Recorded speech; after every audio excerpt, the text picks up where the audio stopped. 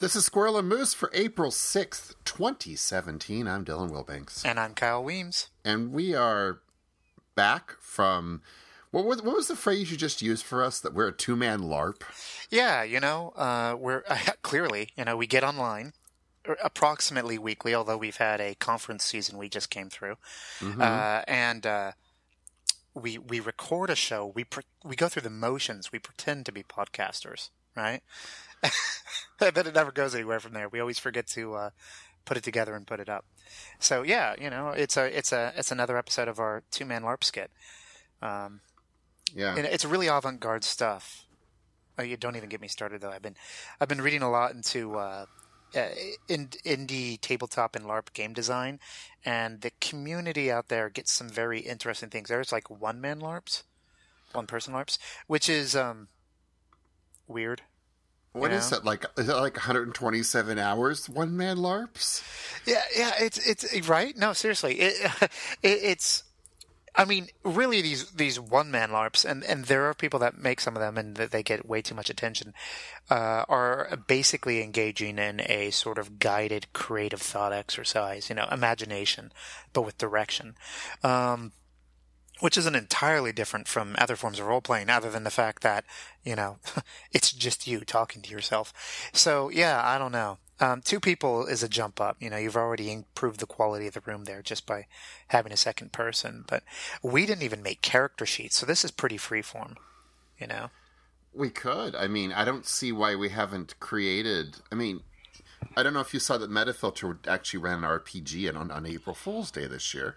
I think I saw something to that effect. That's awesome. I mean, I don't see why we couldn't have character sheets. Right? I mean, what would be? What would the traits be? Yeah. Yeah, I mean, that's what I was asking. I mean, yeah, no, that's a good question. I mean, maybe I guess would it be like the different modes of like kind of conversation, or is it like about, like say the different type of topics might have different ratings in? I mean, you're trying to determine success, so.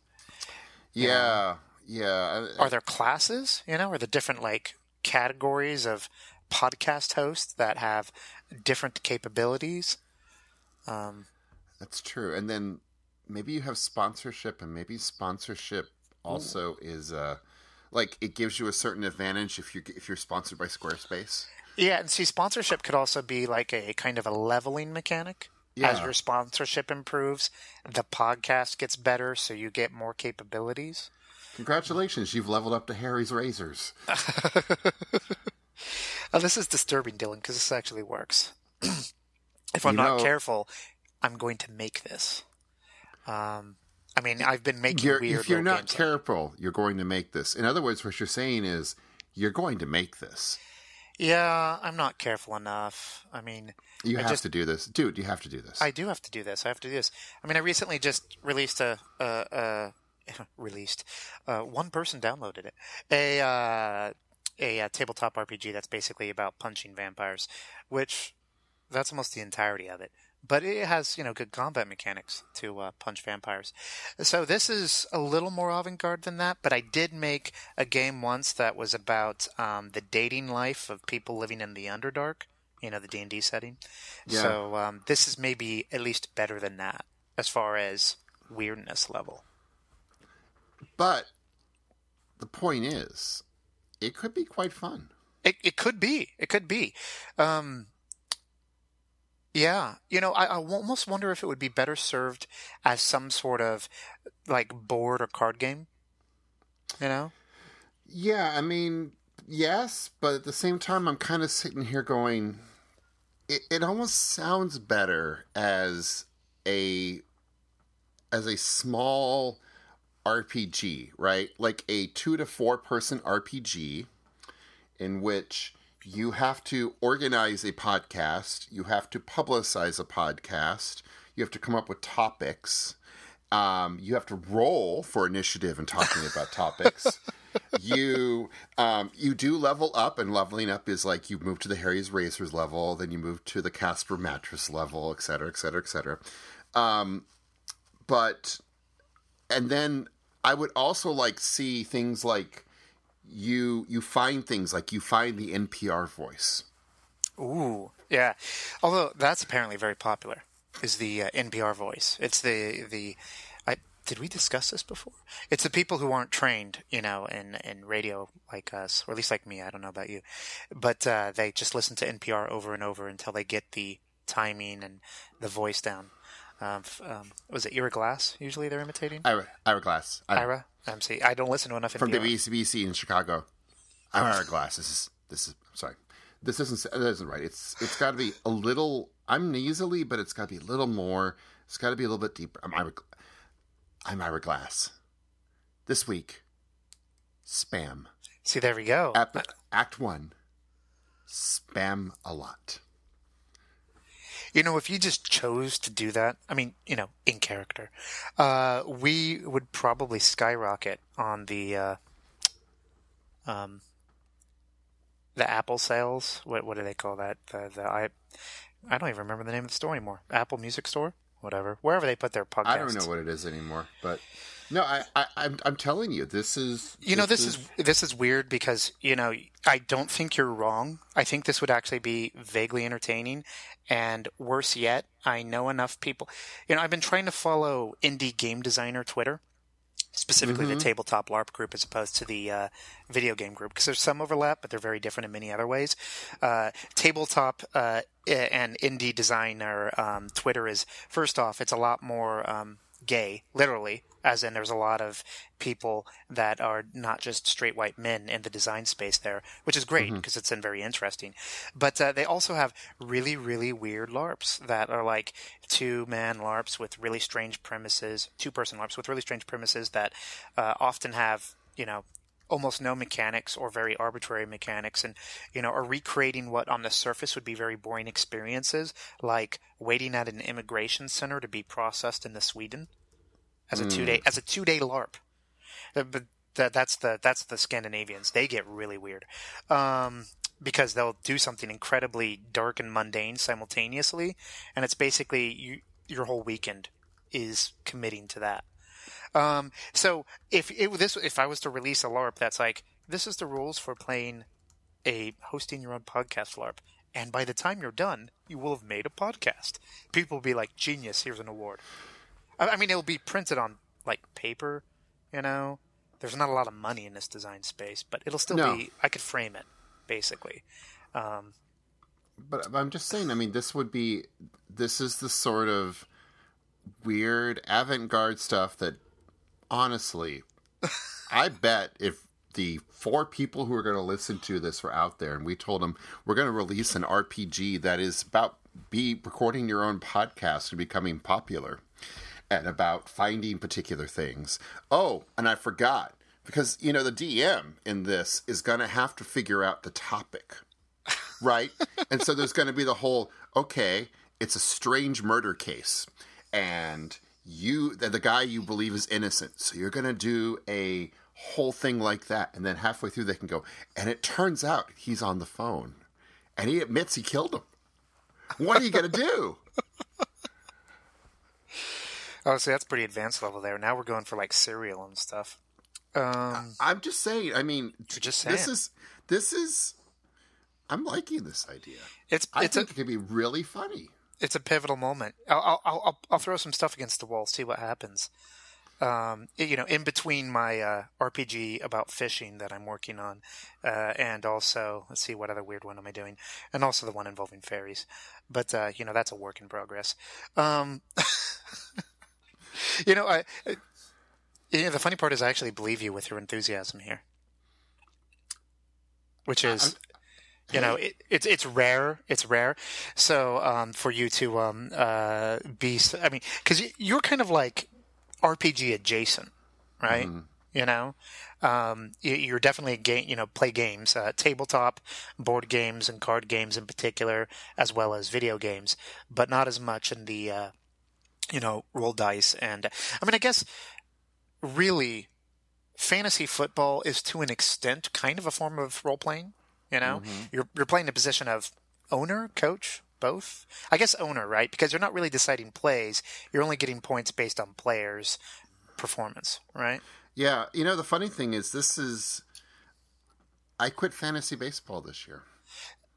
Why? because after 17 years in this league, I just finally, last year, I think I looked at my team twice. And I went, the fun's just not there anymore. I'm going to try something else. You got it. You have to upgrade now. You have to go to something weirder. With two-man LARP podcast, two-man podcast LARPs, or D&D. Watch out. I know some of the listeners of the show would drag you into a game as quickly as they could. Oh, their listeners in the show would be over here with a dart gun and if they could actually get a shot on me, and would drag me into something about, you're an orc. And I'm like, aren't the orcs the bad guys? You're an orc! Yeah, see, I've actually always had that problem with D&D. We're going way afield here. But I've always had that problem with D&D in that there are inherently evil races as a design feature, even in 5th edition. So, orcs and goblins and a number of other species are categorically evil, right? Not like culturally different, and therefore you can interpret them that way. They're just literally evil on the spectrum. And I always felt that was a really there's some really fascinating deconstructions of the kind of narratives that occur in classical tabletop role-playing games regarding these sort of hangovers from Tolkien, as it were. Yeah.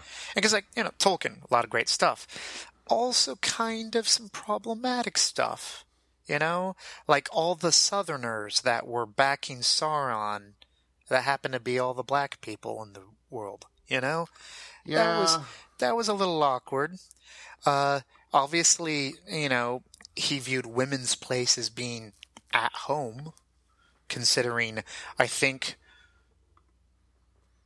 Eowyn is literally the only woman that does any kind of adventuring whatsoever. And even then is kind of portrayed as only vaguely competent until her moment of heroism, Well, no, I mean, it's clear that she has competence. It's just, that's cute little lady. That's cute little lady. Let's stand out of the way. Let the men take care of this battle here. Right. It's like she's literally never given the opportunity to show it, and the characters around her are like, you should never have to do this. Never like, well, I guess if you want, And I'm like, excuse me, Eowyn is the one who basically flips the battle. And it's just kind of like, oh, it's cute.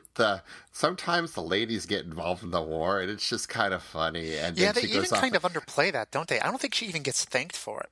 No, she doesn't. She just gets to marry Faramir, and we're done. Right. And it's like the marriage reward. Yes, exactly. It's like, I'm sorry, but, there were two things that flipped that goddamn battle. One was going down there and getting the things that I forgot, the dead army, right, that basically got them the ability to flank Mordor's army. And then, of course, Eowyn basically taking out the king, which essentially meant that they were like, well, shit, our best guy on the battlefield's gone. What are we going to do? I don't know. What are we supposed to do? There's an undead army killing us, and we just lost the king to a lady. How did we miss that one? Right. How did we miss that? Have you ever considered, like, what if it was like a language translation problem? It's like, I can be killed by no man, and she like stabs him. And nothing happens because there's like a, gender neutral version of the word in the original prophecy, and he's just saying it in Westron, so that way she understands him. Oh, yeah. I mean, I could imagine. Crap, of course. I understand now. I could be killed by no human. I mean, especially considering it's Tolkien. Could you come over here and stab him at the same time? I think it's a singular in that language. Right, that might work. Because, and granted, they did have the little hobbit there. Gosh, I forget which one now. It's not Pippin. Merry was there. Merry. So it's like wow, we're way off. But especially because Tolkien was such a language junkie, right? Yeah. I mean. So I could have almost seen him having some sort of weird divergence mid-battle. It's like, well, actually, in the original Elven, insert whatever. Well, I mean, keep in mind that he does that with the All over the entrance place. to the mines, right? Yeah. Which is the whole friend. Well, wait. What's the actual word? What's the actual word in the Elvish in the Dwarven? I can't remember what it was. Oh yeah, it's this word. Boom, door opens. You know. Well, now the funny part is it had to be Elvish because the Dwarven language was secret, right? So Right. you know, which is weird. It's like, so you're writing Elvish because you guys got along so well. All right. I know it's kind of like bit of a plot hole. imagine if we would not let the Russians would not let anyone learn their language, so they wrote everything in English. Yeah, it seems like that'd be a little counterproductive after a while, but you know.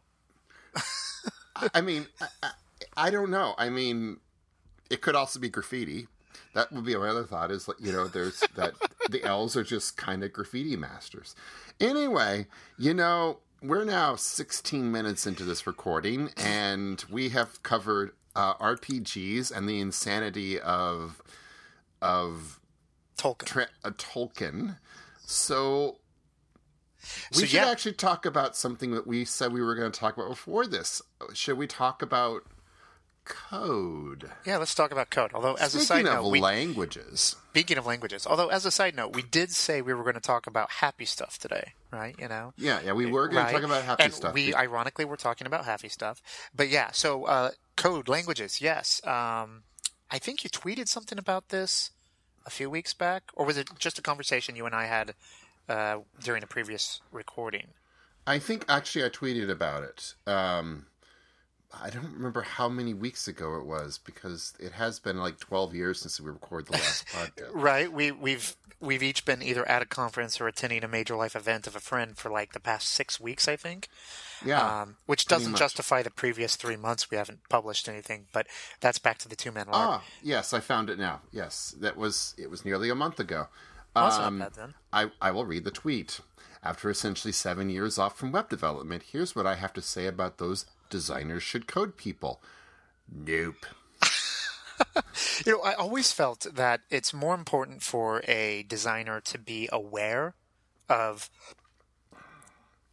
code, right? So the way I see it is, a good architect understands materials and the process of building a building. Yeah. An architect should not be laying bricks. Now, there may be moments when an architect will be laying bricks, but one would hope that if the architect is laying bricks, it's because the architect is working on a project where he cannot hire a bricklayer. Now, the danger of this analogy is that the architect is a very skilled laborer and developers are unskilled labor. Which I am not saying is what I'm saying. I'm like, what I am saying, the flame war could start. what I am, and you know, I've been very conscious of this lately. I've been very, you know, I in a certain level of design, you start to see developers as order takers. You see them as short order cooks, and I don't think that's true. But the way I see it myself is, a good designer builds a system where the developer can spend their brain power on the hard things while not having to worry about the easy things, right? And in that world, I think it's good if designers understand how it's built. But the last time I really wrote code was, I would probably say late 2010, early 2011. Now, I mean, I wrote some CSS here and there in 2011, but keep in mind that we were supporting IE6. It wasn't even modern. So a lot has changed. Well, let's put it this way. In 2007, is that what you said? It was 2007 or 2010? 2010. 2010. So 2010, the iPhone had only been around for 3 years. Mm-hmm. Right? Yeah, IE6 was still a problem. You know, there was the amount of things. So yeah, that's quite a long time to have gone sort of code-free. Yeah. Yeah, and that's... yeah.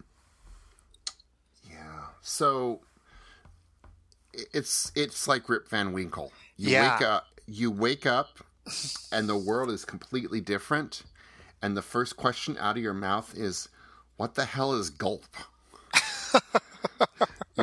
And I still don't have a good answer for that one. And yeah, I mean, so the first time, I got involved in, so I'm using Sass, I'm using Vue, I'm using Vue as in the JavaScript framework, Vue. Yeah, which is basically a stripped down React for all intents and purposes. Yeah, it's been described as the React 2. It's the React 2 that should have been versus the React 2 that is. React doesn't have version 2 to my knowledge, but sure. Sorry, it's Angular 2. Oh, there we go. That's what I mean. It's basically it's the Angular 2 that should have been Angular 2, but is not Angular 2 because Angular 2 is just weird. I still can't believe that Angular 2 is still a thing, really, honestly. But I guess it goes to show. So you're using Vue, you're using Sass. What else? So Vue, Sass, Gulp is gluing it together. NPM is gluing pieces together. Yeah, because I'm assuming you're using NPM for package management. I'm surprised you weren't jumping to Yarn or something. That's so annoying. Suddenly, everyone's writing everything in Yarn now. It's like I'm halfway through it, and they're like, "Oh yeah, so you should be using Yarn." I'm like, "What the hell?" Right. I don't even know what. I don't even. So, and so Foundation as a partial framework for the front end, but only partial. Now, Foundation is a CSS framework. Foundation is it's a bootstrap, I would call it. But so it's a different. I always like bootstraps. I always like Foundation's grid better than Bootstrap because they had a responsive grid before Bootstrap ever did it. It's lighter too, isn't it? It's a little lighter, but it's also a little more painful to work with because it's really heavy in spots. I see it's got HTML, CSS, and JavaScript. Okay, that's a bit messy. And it can get very messy, and I discovered the hard way that if you don't invoke the right thing in the right place, it's so awesome. So we're just trying to handle basic... So anyway, here's what I discovered the hard way. You should not use Homebrew to install something and then have NPM run it. Because here's what happens. Homebrew holds on to all of the permissions. So if you run anything out of NPM demands you sudo. When you sudo, you then basically screw up all the permissions of all the things, and pretty soon things are colliding all over the place. And then pretty soon, this has actually happened to me. I couldn't run the code because it turned out it was not upgrading what was it? One of the packages? Yeah, it was Node.jip. It was not upgrading Node.jip correctly. It was not the right one, but it wouldn't ever tell me that because the thing that was own Node.jip was actually Homebrew, not NPM, which meant I had to, I'm not kidding, uninstall NPM, uninstall Homebrew, install NPM. Yeah, so package managers are the devil. Yeah, so... let's see. In my stack, with my company, where we use Node and NPM, of course, so that's our package manager, and we use React instead of Vue, Sass, obviously. Every now and then I have to use Angular because of the back office of the CMS I'm in uses Angular, so that's exciting. And then we use either Grunt for really small projects, or we use, when it's a React project, we'll use Webpack for the builder. Oh God, yes, Webpack. Oh my God. And never mind various ES6/Babel/ I'm not sure what they're calling it. Functionality that requires various modules in order to polyfill what allegedly browsers will be like someday. So which I totally love, but yeah. And so anyway. Yeah, no, go on, please. No, I was just going to say. I mean, Webpack is a pain in the rear. I had the worst time moving things around. I mean, there's you were pointing out to me earlier, Gina Trapani wrote an article that was in Medium about basically her feelings of going through the exact things. And one of the things that she said is you spend as much time setting things up now as you do actually writing code. And I'm like, yes, absolutely. I mean, it the way it used to be, right? All right, kids, gather around. Gather around, kids. Let me tell you how things used to be. I mean, it's like this. It's like the old line about from Carl Sagan, where he says, "If you want to make an apple pie, first you must create the universe." And it's like back in the old days, if we wanted to make an apple pie, we cut some apples up and put it inside of a crust, and we shove it in the oven with an apple pie. And that's how it was. You wrote JavaScript, you wrote HTML, you wrote CSS, and shut them together, and you were all good. And now it's like, no, actually, you need to have 85,000 dependencies, and then you got to do 27,000 things, and then you can write Hello World. Yeah, it's insane and inane. And the funny part is, so I was there as this was happening. I've been in the JavaScript trenches forever, trying to get respect as a quote front-end developer. And ironically, these frameworks kind of help because they're so complicated that once you have them in a project, it's not like you can just bring in any old person. But and even for me, it was just really rough transition at times, kind of like toggling over. It's like, okay, we're using Angular or React, and all right, we're using Webpack, and it's like, how do we configure Webpack? And make sure you've got Node, and suddenly every JavaScript tutorial involves command lines. Mm-hmm. Right? It's no longer like, oh, this is a cool bit of code. I want to use this on my website. Where do I download the JavaScript file so I can... It's like, no. You got to load this into your project, typing node blah, blah, blah, an npm install, and then you got to connect it in this way, and then make sure to do an include, and it's insane. It is. We're not teaching JavaScript anymore. We're teaching some sort of layer above it. With a lot more, or below what happened was the coders got a hold of JavaScript, and they're trying to work with JavaScript the best way they can, and I totally understand the problems with this. However, here's the thing. The thing that always made the web work really well was the ability for people to enter this from a direction that wasn't needing to have a CS degree, which, by the way, I find really hilarious because if you go take CS in every campus, in every place in America, you're going to learn one of three languages. You're going to learn Java, you're going to learn Python, or in a rare case, you might learn C. You're never going to learn JavaScript. Yeah, I think I've heard of a couple of universities that are finally switching towards JavaScript because it's actually usable. It is weird, this sort of like Python, Java, and even like C, not even like C# or C++ or some sort of, I don't know, F. It's just old school 1980s C. Yeah. Because, I mean, they'll teach you fundamentals, right? But even Java's not the language it used to be when it comes to, landing a job at any old agency with, outside of certain demographics. So, I know. I know. I mean, it's... So there's... The funny thing is, I actually like Vue. I like Vue for the reasons that I hated Angular, which is even weirder, because I hated Angular. The first time I saw Angular, I'm like, this thing is a pile of shit. Oh, I still hate Angular. I've got some good stories about why I had to learn it, but I hate Angular.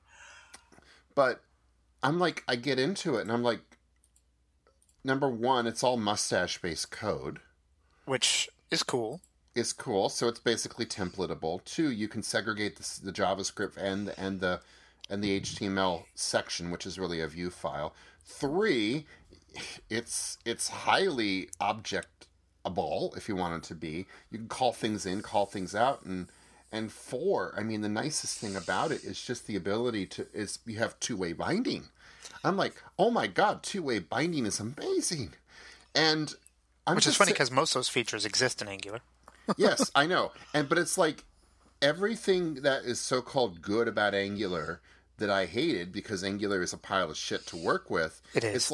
it's like the guy basically went, okay, what would happen if we took Angular and took the good parts out and then burned the bad parts in a really hot fire, like hotter than the sun itself, until it was fully incinerated and just atomized, and then it was cast off into the outer darkness, and we just kept the good parts, and then we had mustache-based code, based templating, which again Angular uses a lot, and I think that's cool. Like, Angular is emblematic of, and even React has this problem at times, of such highly opinionated code. And of course, Angular is super, super, super opinionated, that there's all this extra level of difficulty or work just to do a simple task. Yeah. It's insane the amount of boilerplate to do anything with Angular. And I'll say the one really nice thing about Vue is it has an opinion, but it also will love to hear what you think. Nicely said. I've been trying to. I was trying to talk the boss into this, trying it out on the next project, but he's not going for it because he's like, we don't need to relearn another framework. That was a horrible impersonation. But I might have to try this out in a private project because I'm just flipping through it now as we're discussing it, and it seems kind of sort of like robust but lightweight. Mm-hmm. Is that a fair assessment? Yeah, it is, and I've been really surprised. It's quirky.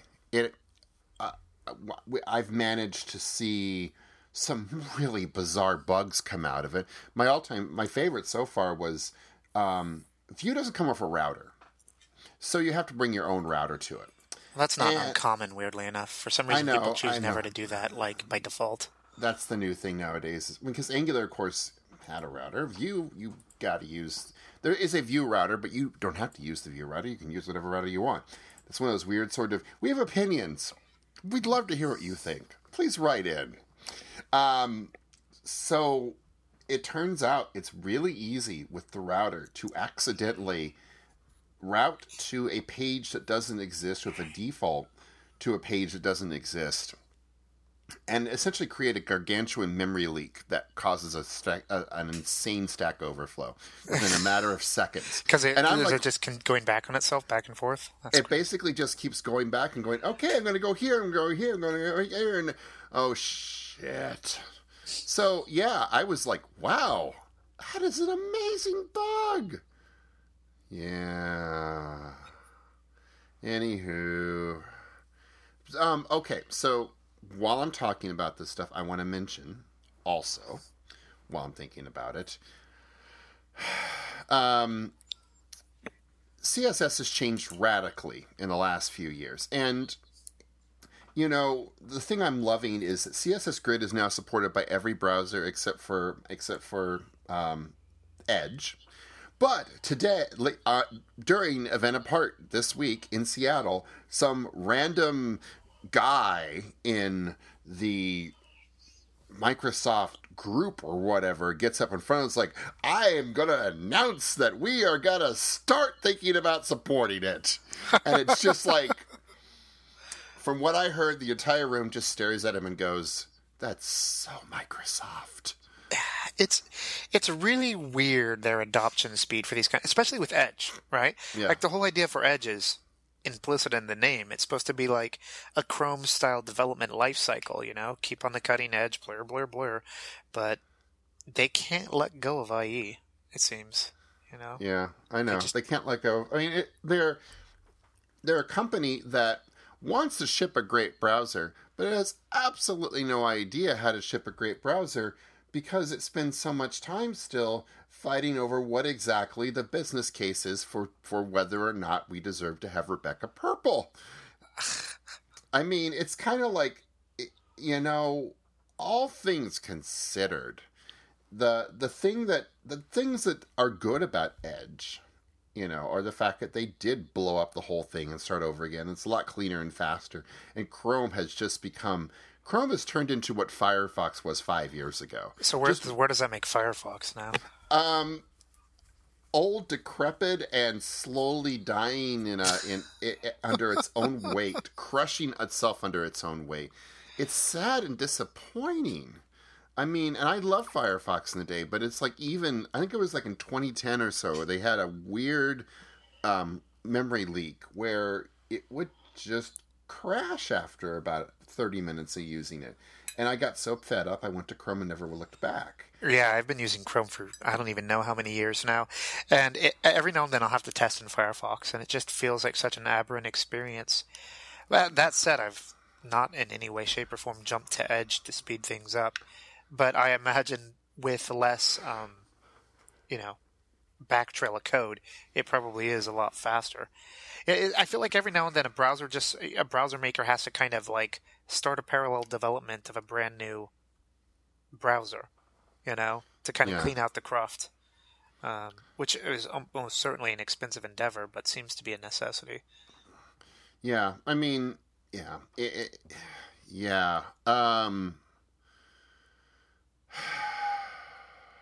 Deep sigh. So, code. Code. Do we want to talk about CSS? Let's do it. So the downside is, weirdly enough, I never touch CSS anymore. Just recently, over the last couple of weeks, I've been kind of kludging in because, I'm working on like a back office package for the CMS we're on, and the designer didn't have time, or the front ender that was responsible for CSS didn't have time. So I'm like, experimenting with, things, and I was trying to line up some rows of stuff, and I, stumbled across, I'm like, Flexbox, and it's like, holy crap, that's nice, And it's hard. It's not intuitive, that's for sure. It's very unintuitive, and it kind of shocked me the more I worked with it, of like, so when I first heard CSS Grid was coming out, I'm like, why do we need CSS Grid? There's Flexbox. Then I started using Flexbox, and I'm like, when's CSS Grid coming out? It's weird, too, because Flexbox isn't even that old, right? No, it's yeah. It's funny that they kept the production of both up instead of going, no, we should probably get rid of this and do this one instead. Well, I mean, there are certain things that make Flexbox really useful. For instance, the fact that you can, for the first time ever, center or baseline align three container boxes next to each other. Do you know how hard that has been forever? Yes, I do. I was there. I was there remember when 2-column layouts where your secondary column needed to be in front of your primary column, but you wanted the HTML to be in a different order in the document for the purposes of searching? Remember how annoying that was? Do you remember and how everyone was looking for the magical solution? Do you remember the moment when you discovered that you could use negative margins to reverse the order, to change the order of things the way they appeared in the non-CSS version, but would correctly put it in the right order in the visual version? Exactly. And then you were just like, "Oh my god, I never knew this." And then remember when you were trying to do 3-column designs with that, and then do you remember when bloody Ethan Marcotte stood in front of everyone in Seattle, which I missed the conference for, and introduced bloody responsive design, and then everything you knew, and then it's just like was gone. Boom! Oh, great! You know what? Congratulations. Now we have to talk about exactly what happens when you go from one device to another. Oh my gosh! And wait a second here. If you're using the phone and you're using the computer, are you using it for the same thing, or are you using it for different things? Are the contextual things you have for it or not? And next thing you know, you're waking up and you're like, why is it on LinkedIn I can't give anybody an endorsement on my phone? Because, you see, we didn't think anyone would want to do that because it's responsive design. And you're like, I'm going to hurt you. Ray, I don't think they were paying attention. It's fascinating that we're now at the point where, I mean, remember when it used to be that, and I know that there's still some holdouts, but when on average, if there was a mobile version of the site, it was a separate subdomain, right? Mm-hmm. With its own content. If you're lucky, it was a clone of the content minus some features and its own styles and all that. And now it's assumed to be the same site. And yeah, every now and then some jackoff will hide features because they don't think you want to use it. But it's like, that's becoming less common, with the exception of, every bloody door blocker ad and them convincing you to go to the bloody app store. Because, the native app is always a better experience. Yes. And for almost nothing. Yeah, I know, and It's weird when it's a forum. Like, I'll have forum software suggest that I download the app. It's like, really? You're a forum. I mean, I get Twitter and Facebook to an extent because, the notifications, right? I always sort of wish that Firefox's Firefox OS, their mobile OS, had a little more traction because it was trying to do stuff like have website-based notifications being pushed to your device instead of having to have an app as a proxy for that. Mm-hmm. Right?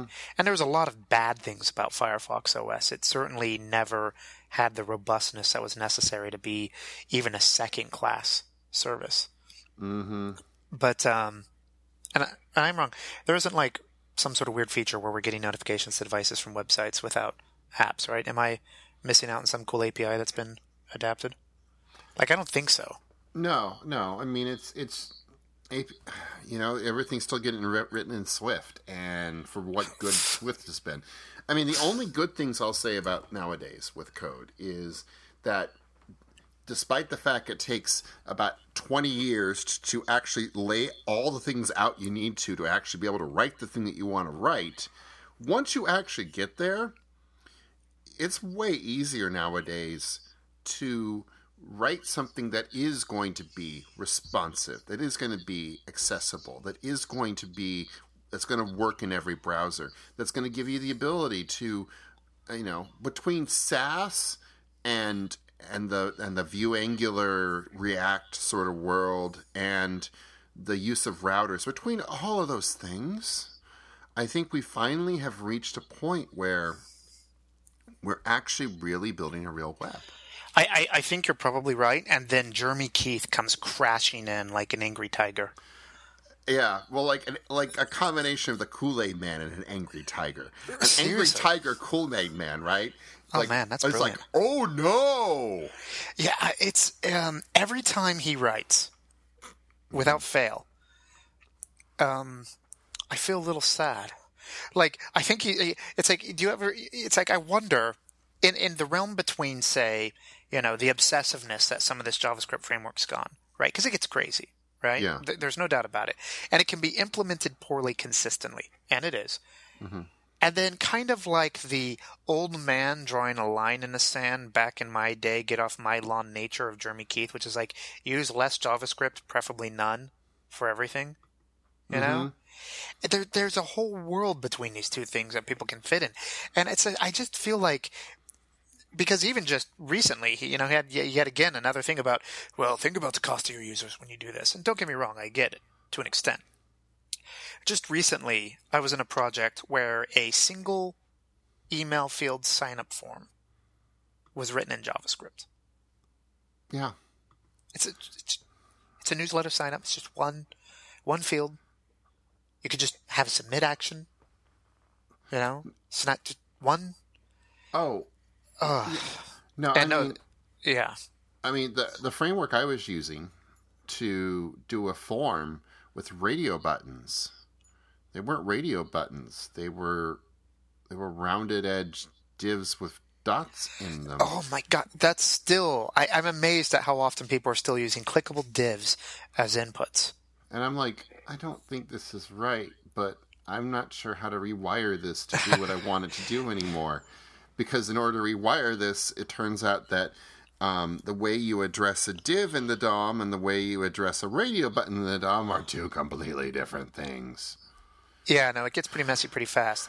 I do admit that it's like there are still plenty of valid cases to say, when JavaScript is overkill. And then there's some of these sort of single-page app things, which is, creating all the anger, with the old man shouts at clouds kind of variety is, it's like you said, we've got some high quality, first class app like behavior in the web that these things can do, right? And they're smooth and they're classy experiences. And of course, if for some reason your JavaScript isn't loading, or if you have a very low capability browser like Opera Mini, you may get none of that experience. You may have nothing. Right? Mm-hmm. So the question is, do we have a fallback? Blur, blur, blur. And you can do that with isometric rendering. A lot of the sites that my company does, we do that. The first render is in HTML that's being served up as sort of like a pre-rendered JavaScript from the client side, from the server side, and then the React inherits it and kicks in from there. Now that doesn't mean that you're going to have full functionality if the JavaScript's off, but you'll have a page, Yeah. But but then again, a lot of the experiences that we're trying to do would be significantly more complicated without without JavaScript's interactivity. Yeah. And I guess, there's always these edge cases as to whether or not you need your yacht form for choosing your dream yacht, then getting your estimate. Does that really need to be JavaScript? Well, no. No. But, at the same time, I think there should be probably more attention spent on, instead of telling people less JavaScript, is, focus on making it more robust, building good fallbacks, reduce the dependencies so that way you have a smaller build, all that jazz. It's funny how much friction there still is in the community there. Yeah, and and I get it in a way. It's like having now worked with spas and having come out of come out of the world of the semantic web. It does still feel weird. I can, however, say that we can have both if we want them. We really can. And I think the problem is not in spas. The problem is that when coders fall for a particular form of way of doing things, they're going to, more than anything else, use that particular method because that's the method that they know, even if it ends up meaning that they're going to cause immense pain to the user and to the user's and to the site performance, right? Yeah. It's like, there's been some talk, and it's actually come up lately, that there are people who are actually writing JavaScript style sheets for the first time in 20 years. It's terrifying. And it's because they know JavaScript. And why would we want to write in CSS when we could just write it in JavaScript? And like, okay, let's back up to the part where CSS is getting processed by a different thread than the JavaScript. Right? Well, it's like when I was 12, 11, one of those two, I was using QBasic. Okay, so I remember QBasic. QBasic. Yeah. Was that when you were going uphill both ways in the snow? Right. And it was on the computer that I had to access was a briefcase-sized laptop with one of those refractive kind of black and green screens, like the old Game Boy. Was it like an Osborne?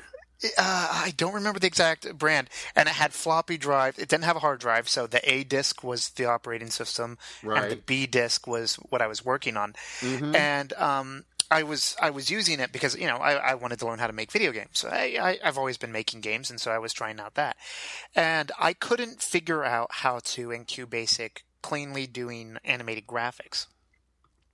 So what I would, because you could draw pixel by pixel with it, or you could draw lines, but like straight lines, not angled ones.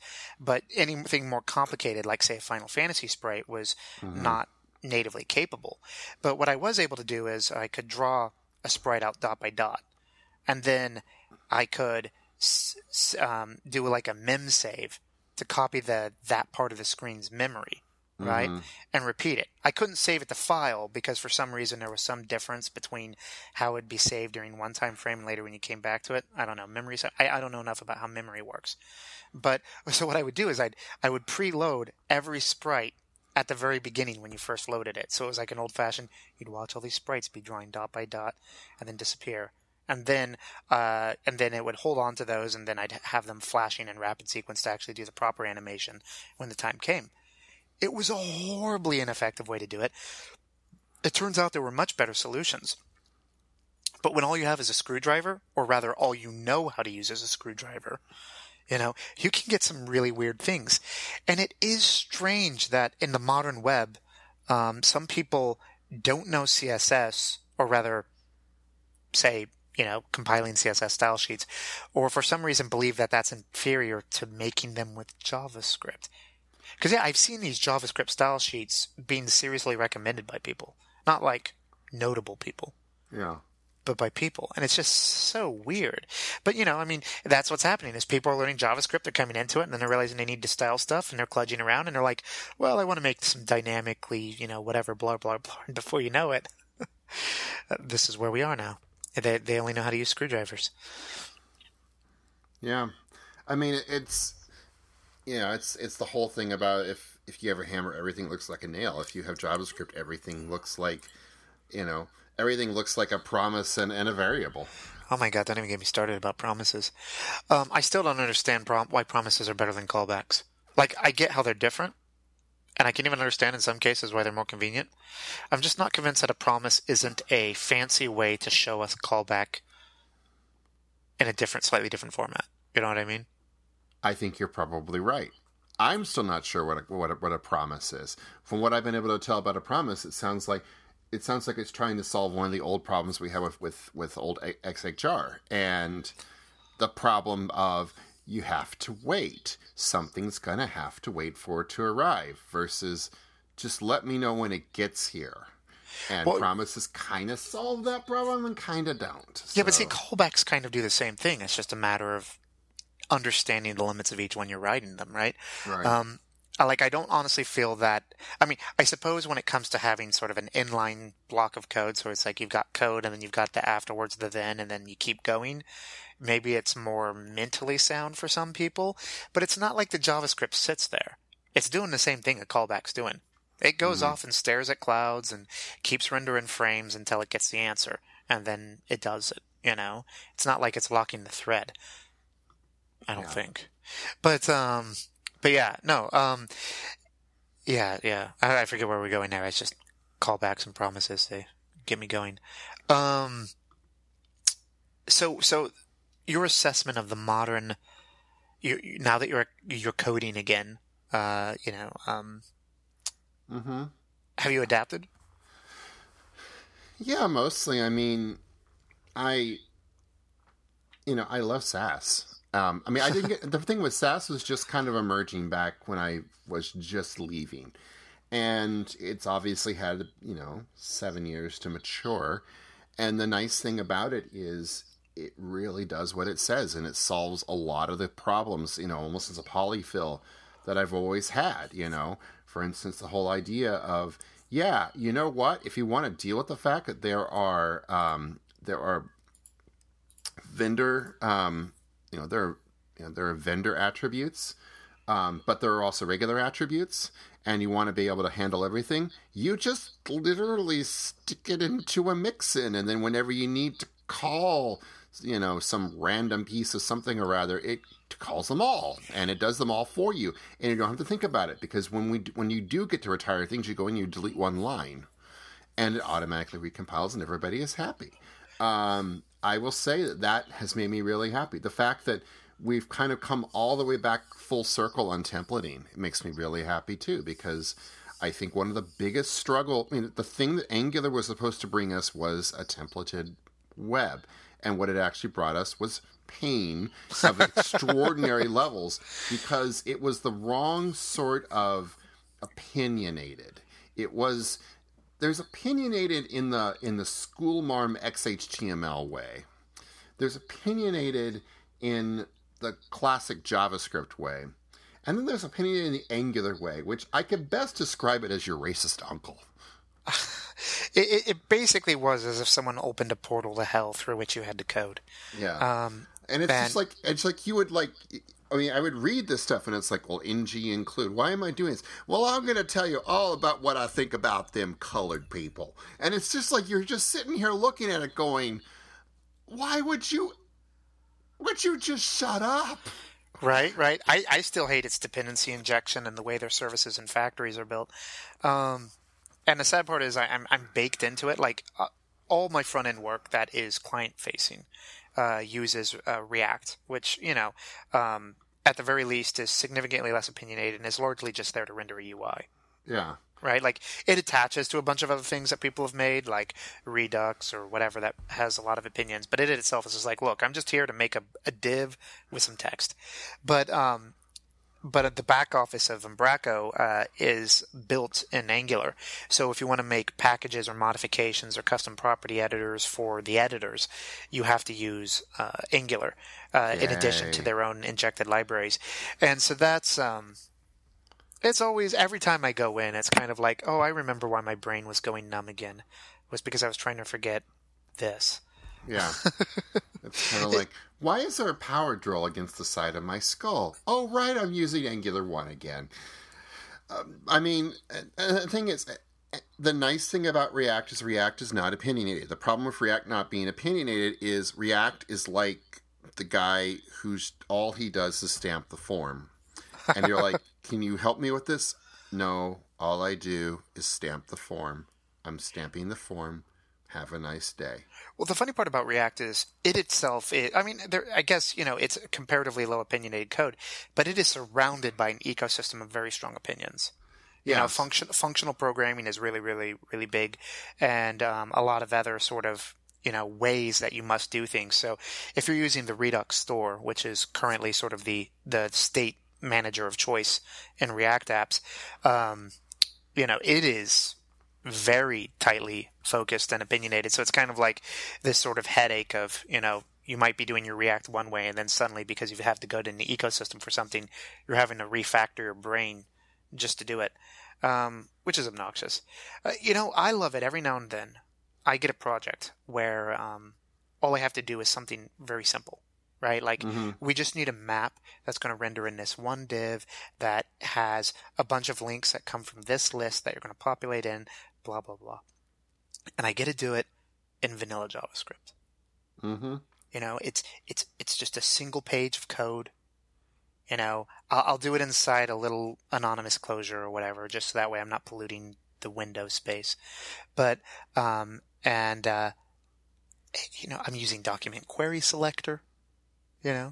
I'm adding and removing classes using, vanilla methods. It's this weird Zen-like peaceful experience, where I feel like I'm literally just taking a rake through some gravel and putting down some rocks, because there's, it's simple. You're just basic, and it's funny how often that can do what you want to do. Mm-hmm. Like, even if you want to do something that's highly interactive, or even vaguely single-page appy, you could do it in just vanilla without too much pain, up to a limit, of course. Mm-hmm. Yet at the same time, it's like how you were talking about. Sometimes people just be over-engineering simple things. So often you'll be like, why do I have 30 different script files in order to handle this one-page form? Yeah, exactly. And you're just like, what are you all thinking? Why are you doing this to yourselves? But anyway. I think we can roughly call that. I wanted to actually talk about IDEs as well, but we're out of time, and I don't want to go another hour. So, yeah. Oh, then let's save that for next time, because that'd be a good one. Because there's been a lot of interesting movement in IDEs recently, I think. So. Yeah. So, on this happy note. Happy for once. We're on the web. At squoose.me, SQUOOSE.me, because I think I renewed the I'll have to look it up and make sure that I did. You can also listen to us on SoundCloud until SoundCloud goes out of business, which is probably pretty soon. Or, subscribe to us at iTunes, which still exists, and points to the SoundCloud stuff. But, never mind. We'll work on that whole thing. If you want to talk to us on Twitter, the hashtag is Squoose, SQUOOSE. I am Dylan W. on Twitter. He is CS Squirrel, CSSQUIREL. 2 S's, not 3. And obligatory Facebook mention. We might actually want to consider, jumping into that. All the kids used to Facebook again. I think we need. Why wouldn't we go to Instagram? I just want to note. Okay, my child today turns 13. My child is now out of the COPPA rules.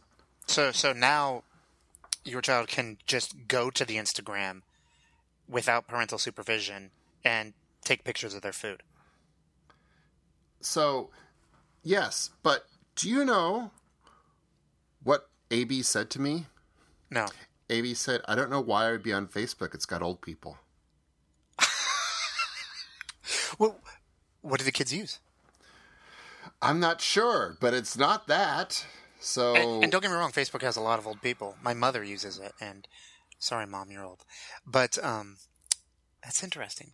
I mean, I know that there's like the Snapchats and all that, but like for the persistent, because I mean, there's got to be a persistent network that's preferred.